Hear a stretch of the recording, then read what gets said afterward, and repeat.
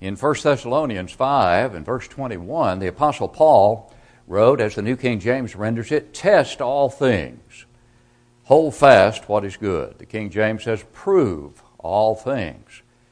Prove or test all things, and then hold on to what is good. Tonight, we look at 1 John chapter 4, verses 1 through 6, as we continue our study of 1 John, the epistle of certainties, also called the epistle of love, written by the one who is known as the apostle of love, because he wrote so much about that beautiful, beautiful subject of love. And in that text, under our consideration tonight, 1 John 4, 1 through 6, John specifies one area in which this testing, about which Paul writes in 1 Thessalonians 5:21, is to be conducted. He tells us it is to be the testing of the spirits. And the context makes it clear that the spirits are teachers. They are prophets in John's time. However, the admonition to test teachers and preachers is an admonition for all time, until time is no more. And so in our study of these first 6 verses of 1 John 4, we're going to see that the testing method, of course, has changed since John's day. However, we must never become derelict in our duty to do the testing, to test the spirits using the infallible and inspired Word of God. And so in verse 1 of 1 John 4, and if you have your Bibles, please open them. We don't have the verses on the screen tonight. Beloved, John writes, do not believe every spirit, but test the spirits whether they are of God, because many false prophets have gone out into the world. As we said, the spirits under consideration here are human beings. They're not spirits from the spirit world. They are human beings. That is, those who profess to teach the truth of God. And John stresses the importance of making sure these teachers are truly from God. In the first century, this testing of the spirits was done through one of the many miraculous gifts available and necessary in the early church. And I believe we've talked about it earlier in this series. There was the discerning of spirits, which was one of the gifts, miraculous gifts, mentioned by the Apostle Paul, for example, in 1 Corinthians chapter 12. And as we review those verses, which we looked at an earlier time, as I recall, he writes in verse 7 of 1 Corinthians 12, beginning, but the manifestation of the Spirit is given to each one for the profit of all. For to one is given the word of wisdom through the Spirit, to another the word of knowledge through the same Spirit. These are all in the miraculous context now. To another, faith, miraculous faith, that is the kind of faith necessary to do the healing that was done under New Testament times before the Word of God was completed. So he says, to another faith by the same Spirit, to another gifts of healings by the same Spirit, to another the working of miracles, to another prophecy, and then he says to another discerning of spirits. And then he goes on to another different kinds of tongues, to another the interpretation of tongues, and then writes, but one and the same Spirit works all these things, distributing to each one individually as he wills. For as the body is one and has many members, but all the members of that one body being many are one body, so also is Christ. So in that context of 1 Corinthians 12, he's enumerating several miraculous gifts that were available to the early church, needful in the early church, because they didn't have this. But remember, the same writer, the Apostle Paul, one chapter later in 1 Corinthians 13, in the context of those miraculous gifts still, because the context of chapters 12, 13, and 14 of 1 Corinthians are all in the context of miraculous gifts and the operation of those gifts and the utilization and the regulation of those gifts. Remember, in the 13th chapter, he said, but when that which is perfect is come, that which is in part will be done away. That's 1 Corinthians 13:10. And the context clearly indicates Paul is talking about miraculous gifts. When that which is in part that which is in part is done away, will be done away when that which is perfect or complete is the idea, has come. I hold in my hand that which is complete. I hold in my hand that very thing to which Paul had reference by inspiration when he wrote those words in 1 Corinthians 13 and verse 10. And we've talked about that before. And so, these miraculous gifts are no longer available because they're no longer needed. But the discerning of spirits was an important gift of the Spirit in the early church because they did not have this standard by which to determine whether or not what they were being taught was the truth or not. And so there were some in the church who had the miraculous ability to actually make that determination. And so the testing of the spirits was done through one of these many miraculous gifts available and necessary in the early church. Not necessary today, not available today, because we have the all-sufficient, complete revelation of God in written form. And also, as John declared that many false prophets were present in his day, tragically there are many false teachers in the world today. And we must make that determination by the standard that we use today.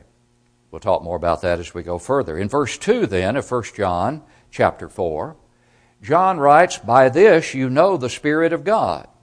Every spirit that confesses that Jesus Christ has come in the flesh is of God." By this you know the Spirit of God. That is, you know whether this is truly the Holy Spirit that is revealing these things. Then he shifts to that human spirit again, the human being. Every spirit, every teacher, in other words, that confesses that Jesus Christ has come in the flesh is of God. Of God. That phrase, of God, appears several times in the first 7 verses of chapter 4. Of God. How do we define of God? To be of God is having its origin with God. If something is of God, in other words, it has its origin with God. Today, there is but one way to know whether a doctrine that is being taught has its origin with God. How do we know whether a doctrine that someone is teaching has its origin with God? Only one way to know. It must come from the Word of God, particularly the New Testament. The last will and testament of Jesus Christ, the testament to which we are all amenable and will be one day accountable as we stand before God in Christ in judgment. Now, in John's day, and we've talked about this before in this series, in John's day there were Gnostics. There were Gnostics, the word gnosis, the Greek word for knowledge. Thus, these were self-styled, knowledgeable individuals, they claimed. They were individuals who claimed that they had a special knowledge. But a part of their contention was that Jesus did not actually come in the flesh, because a part of their doctrine was that deity could not in any way come into direct contact with humanity. In other words, that was an impossibility. And so, because they believed that flesh and spirit were antagonistic to each other, that therefore deity could not actually inhabit flesh. And yet John clearly affirms that Jesus became flesh and dwelt among us. John chapter 1 in his gospel account at verse 14. And remember, we've mentioned before that there were 2 different sects of this Gnostic heresy that existed. One group was called the Cerinthians and one was called the Docetics. The Docetics denied the humanity of Christ. They simply said Christ was never human. The Cerinthians had a little different take.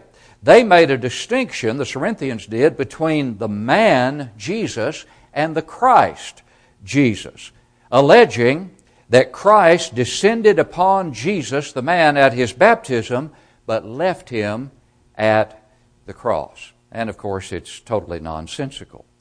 But the late Guy Woods, in his commentary on 1 John, well summarizes this Gnostic philosophy. He wrote, quote, "Gnosticism, whether of the Docetic or Cerinthian brand, was an admixture of paganism and corrupt Christianity. Basically, the theory regarded evil as an ever-present characteristic of matter, and its advocates were therefore unable to accept the doctrine of the incarnation. The assumption of flesh on the part of the Lord on the ground that they believed it impossible for sinless deity to occupy a material body. In other words, deity just could not occupy a material body. That was an impossibility, according to them. Now, Brother Woods further details the devilish practice that grew out of their false doctrine. Here was the consequence, if you will, of their false doctrine. The devilish practice, as he puts it. He writes, quote, "Inasmuch as they regarded their bodies as evil, they concluded that their spirits were independent of them," that is, independent of their body, "and thus undefiled by them. They contended that once regenerated, they were pure in spirit, and it mattered not what the body did, since it was inherently evil anyway. They believed that it was inevitable that their bodies should sin, and they argued that a thorough understanding of these matters left them free to indulge in any course of action which they preferred." He goes on, "It was this alleged superior knowledge which prompted them to style themselves the Gnostics." We know. We have a special knowledge. That special knowledge is that spirit and flesh are antagonistic. Once our spirits are regenerated, then it matters not what our bodies do, because what our bodies do cannot affect adversely our spirits. And as we said, that's nice work if you can get it, because it means you can do anything you want to with your body, and it'll never adversely affect your eternal salvation. And remember a doctrine in modern time to which we analogized this old doctrine of the Gnostic heresy in part? Once saved, always saved. It's much along the same line, isn't it? Once you are regenerated, the impossibility of apostasy advocates tell us, once you are regenerated, then you can never lose your eternal salvation. And so whatever you do with your body will not affect your eternal salvation. Isn't it one and the same thing, in effect? The conclusion is obviously the same.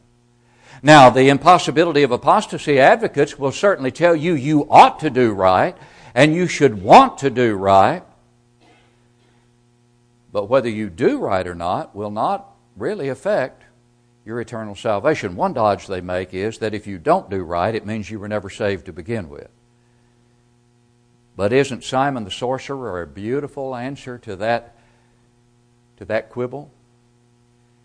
Remember Simon the sorcerer, who believed when Philip came down and preached, and he had tricked the people for so long, and yet when he saw the real miracles, realized that obviously he knew he was a fake to begin with, and when he saw the real miracles, it got his attention, and he obeyed the gospel. Simon himself also believed, and he was baptized, and he continued with Philip. And then when he saw the apostles who came and laid hands to impart miraculous gifts, Peter and John, on others in order to help the work of the church, as we talked about the necessity of these miraculous gifts in the early church, when Peter and John came down and laid hands on Christians to impart miraculous gifts, and Simon saw it, he wanted that same gift.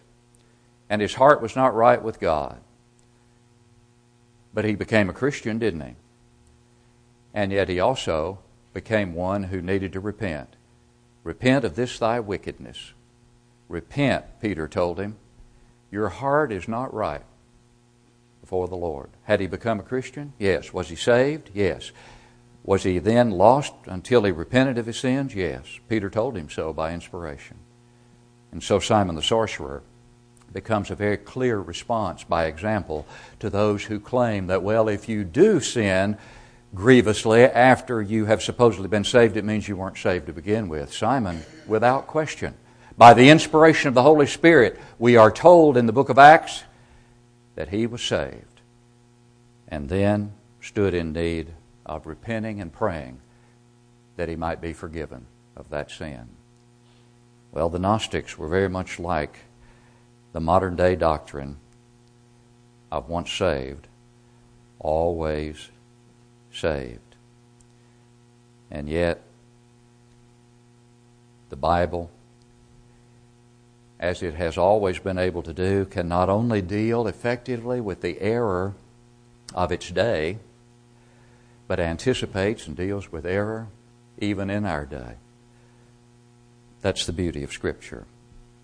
But understanding the heresy that John faced in his day does help one to understand why this confession that he mentions was an acid test. Whoever confesses that Jesus has come in the flesh, whoever makes that confession, why was that an acid test? Because it separated the heretics from the true heralds. It separated the heretics from the heralds of truth. It was this confession with everything that confession involved, not just merely a confession of the lips, but a confession with everything that it entailed that separated the faithful proclaimer from the false prophet. And today, it is not confession with the lips alone that determines faithfulness, but it is the life that comports with that confession. You know, there are many today who claim to be led by the Spirit of God. But as stated earlier, the acid test to be applied to their contentions now is what? What about this? Does this book comport with their confession?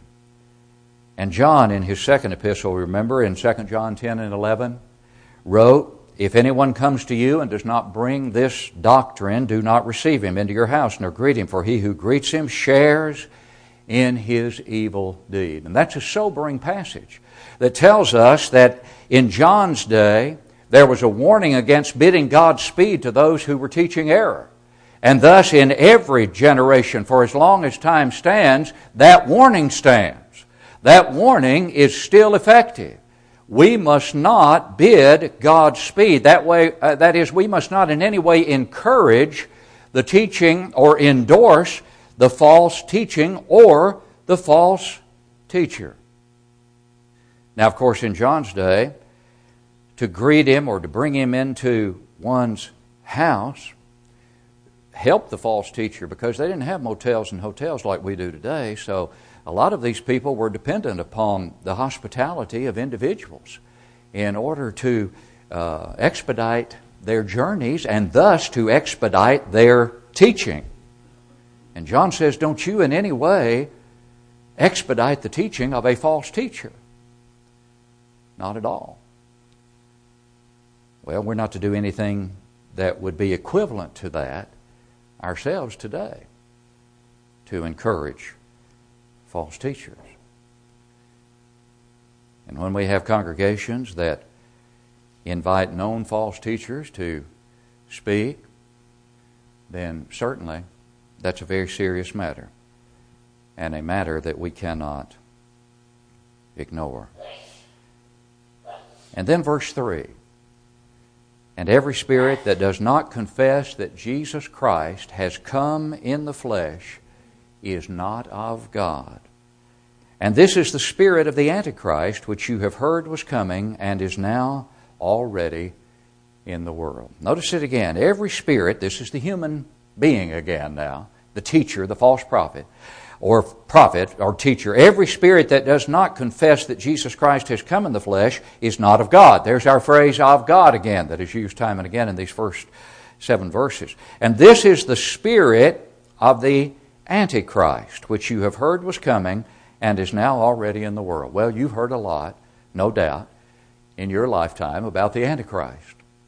And you've heard the Antichrist being attributed, that particular term, to all sorts of individuals down through time. Hitler and Saddam Hussein and any number of people perhaps have been termed by some as being the Antichrist. Well, what does the Scripture teach about this?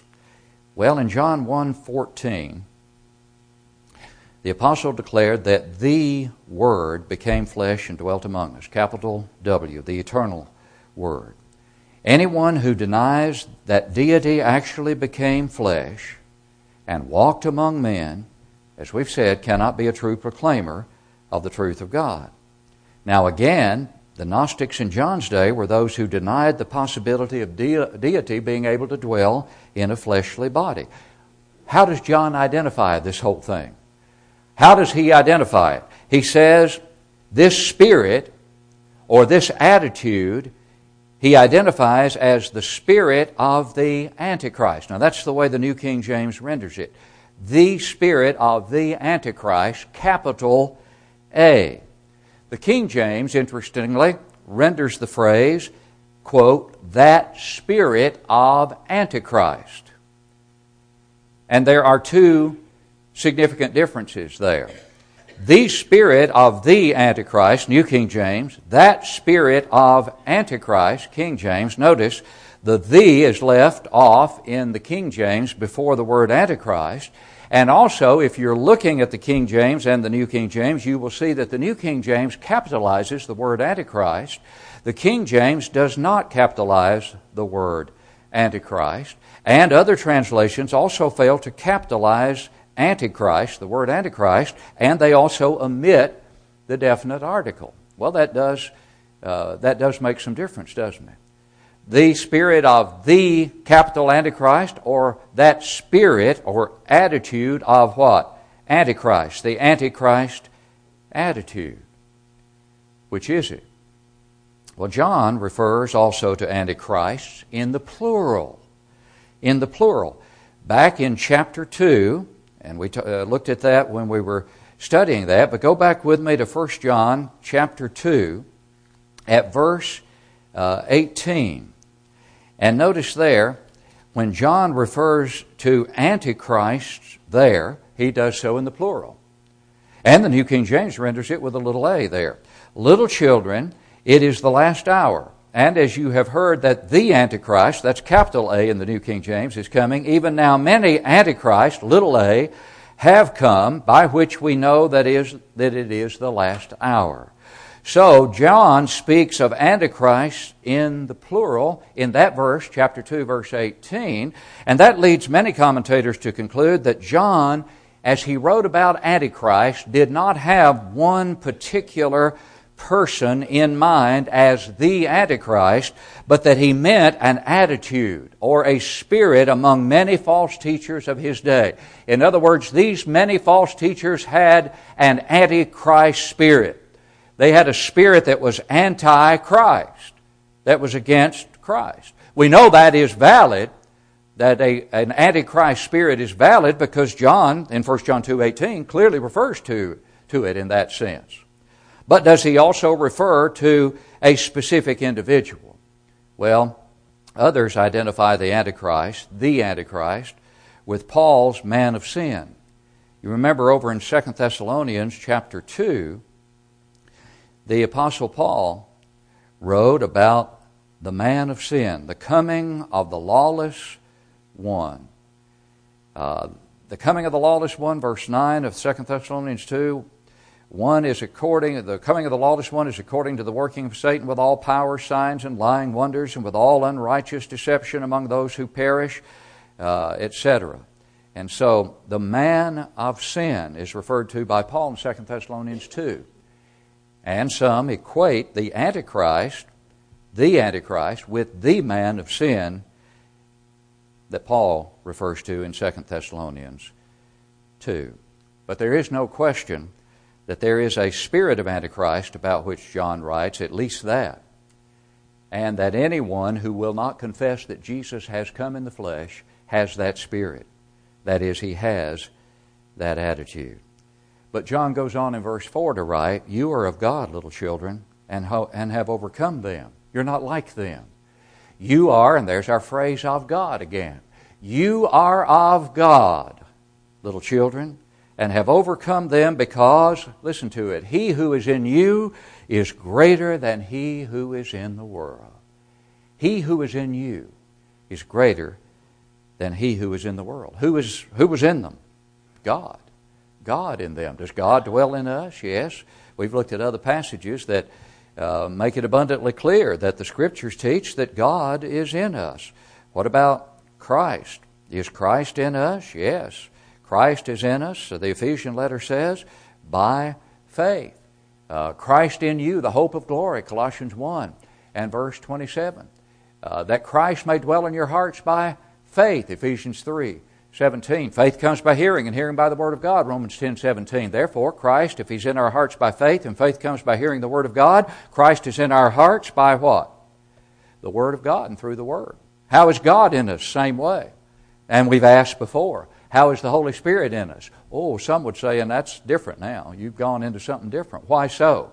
God is a personality. Christ is a personality. The Holy Spirit is a personality. If God is in us through the Word, Christ is in us through the Word, why do I suddenly contend that the Holy Spirit is in me in some other way other than through that same Word? When it is the Holy Spirit, that member of the Godhead, who Himself has been the revelator of the Word. He's the one that has revealed the Word to us. And yet, many want a better felt than told, direct operation of the Spirit, etc., when it comes to how the Holy Spirit is in us. You are of God because He who is in you is greater than he who is in the world, and so you can overcome them. Is that true of us today? Of course it is. We have available to us, and thus the possibility of putting it into us, that which can assist us and enable us to overcome the world. What is it? Right here it is. When this is in me, can I say that God is in me? Yes. When this is in me, can I say that Christ is in me? Yes. When this is in me, can I say the Holy Spirit is in me? Yes. Accommodatively through what? Through the instrumentality of the Word. In other words, the Holy Spirit is influencing me through this Word. And yes, we can read in Scripture where the Holy Spirit miraculously affected individuals, but we've already seen, as we've already alluded to it earlier in the lesson tonight, that time has come and gone when the miraculous gifts of the Spirit were available. And when the gift of the Spirit, Acts 2:38, as I believe it to be miraculous, no longer is needful nor available to us, because we have everything that we need. Notice in this verse 4 too that John affectionately addresses his, quote, little children. His little children in the faith. He loved them dearly. And he commends them highly for resisting the spirit of Antichrist that was threatening them. And he attributes their ability to resist the false teaching to God's presence in them. And he declares God's superior power over the prince of the darkness of this world, Satan. And so, yes, we do have a different kind of spirit other than the human spirits that are talked about by John. We do have the devil and his angels. We do have a spirit world. We do have a spirit world against which we are fighting. But John tells us right here, you can overcome those forces of Satan.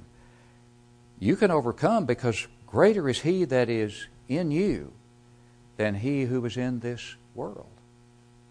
And so he cannot overcome you unless you allow it. Today, the child of God must have God in him to overcome Satan and his forces. Satan has angels. Satan is working overtime, if you will, to overthrow. But today, the child of God, who has God in him through God's all-powerful and all-sufficient Word, can be successful in his battle against the principalities and powers in heavenly places, that is, in spiritual realms, in the spiritual world. Well, that's where the angels of God operate, isn't it? And that's where the angels of Satan obviously operate.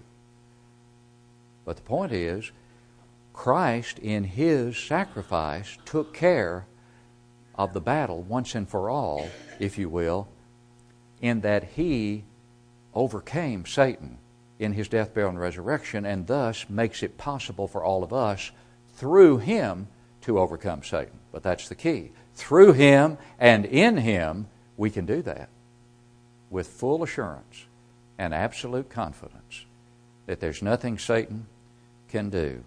Oh yes, he's that roaring lion going about seeking whom he may devour, 1 Peter 5:8. He is subtle. He transforms himself into angels of light, as Paul wrote to the Corinthians. He does all sorts of things, uses false religion to his full advantage. no doubt his greatest tool, because he gives people the kind of false security that will keep them from looking for and accepting the truth. Oh yes, he has tremendous tools.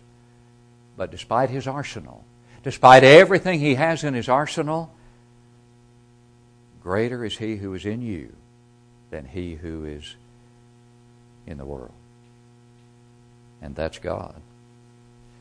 And then verse 5, he says, they are of the world. These false teachers, these antichrists, those who are of the spirit of the Antichrist, they are of the world. They're worldly. Therefore, they speak as of the world, and the world hears them. You think that's happening today? Are there any false teachers out here? Are any false teachers out in the world who are of the world, and the world is hearing them in great numbers?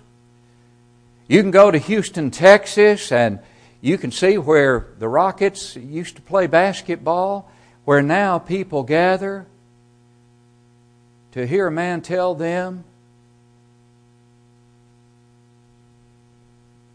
false doctrine. Is that successful? Is that successful? Thousands flock to hear it. And you can name any number of very well-known denominational teachers down through the years, some still living, some gone, who have drawn huge followings and tragically led many precious souls astray.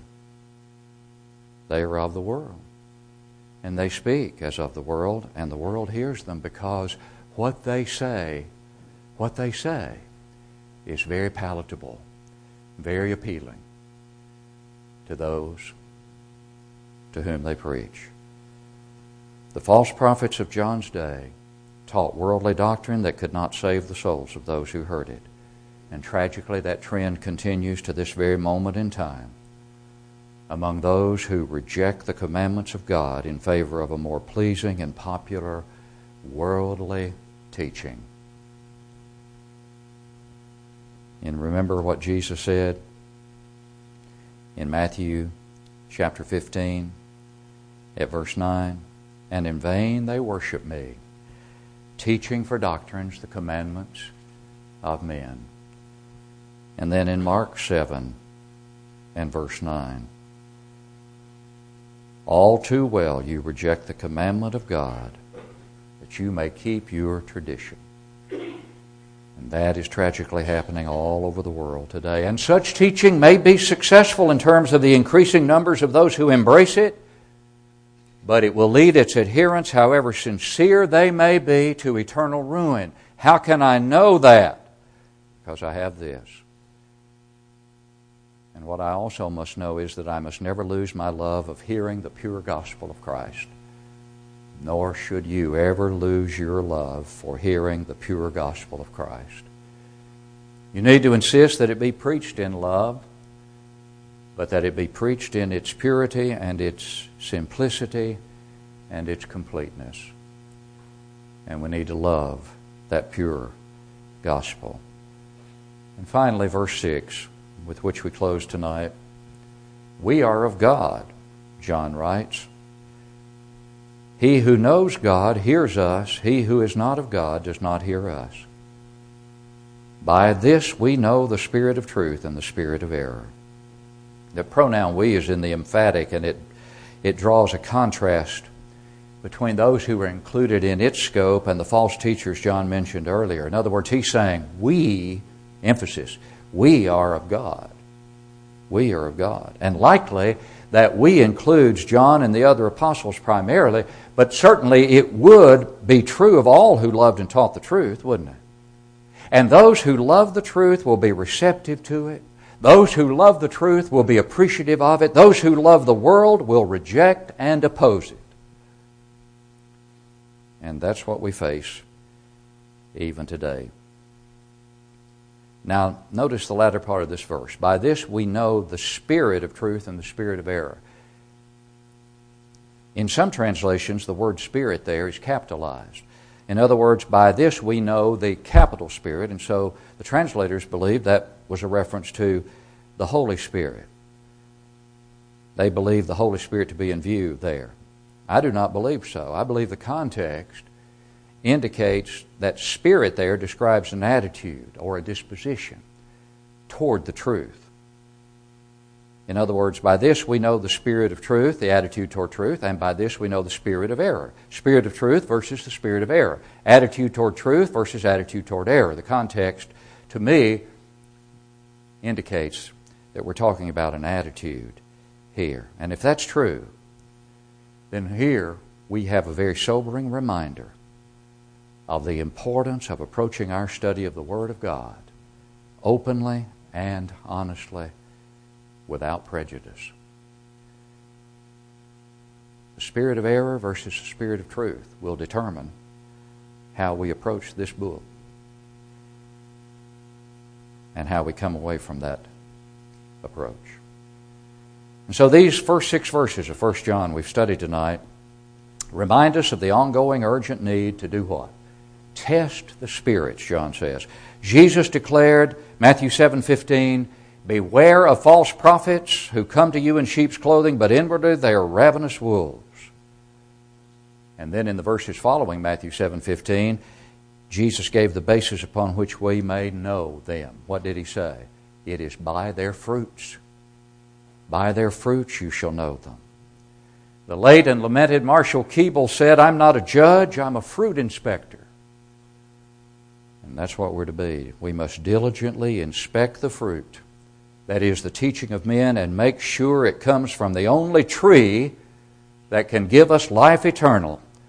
And that's the New Testament of our Lord and Savior, Jesus Christ. And in that testament tonight, if you're outside of Christ, you can be in Christ, because how you get into Christ is clearly set forth in this New Testament. Believe with all of your heart that Jesus Christ is the Son of God, John 8:24.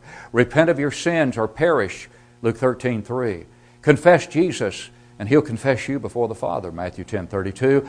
And be buried in baptism for the remission of sins, Mark 16:16. He who believes and is baptized will be saved.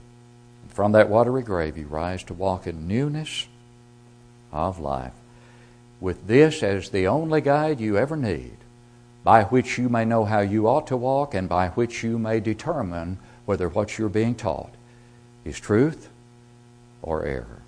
If you need to come home to your first love tonight, we plead with you to do that now as we stand to sing to encourage.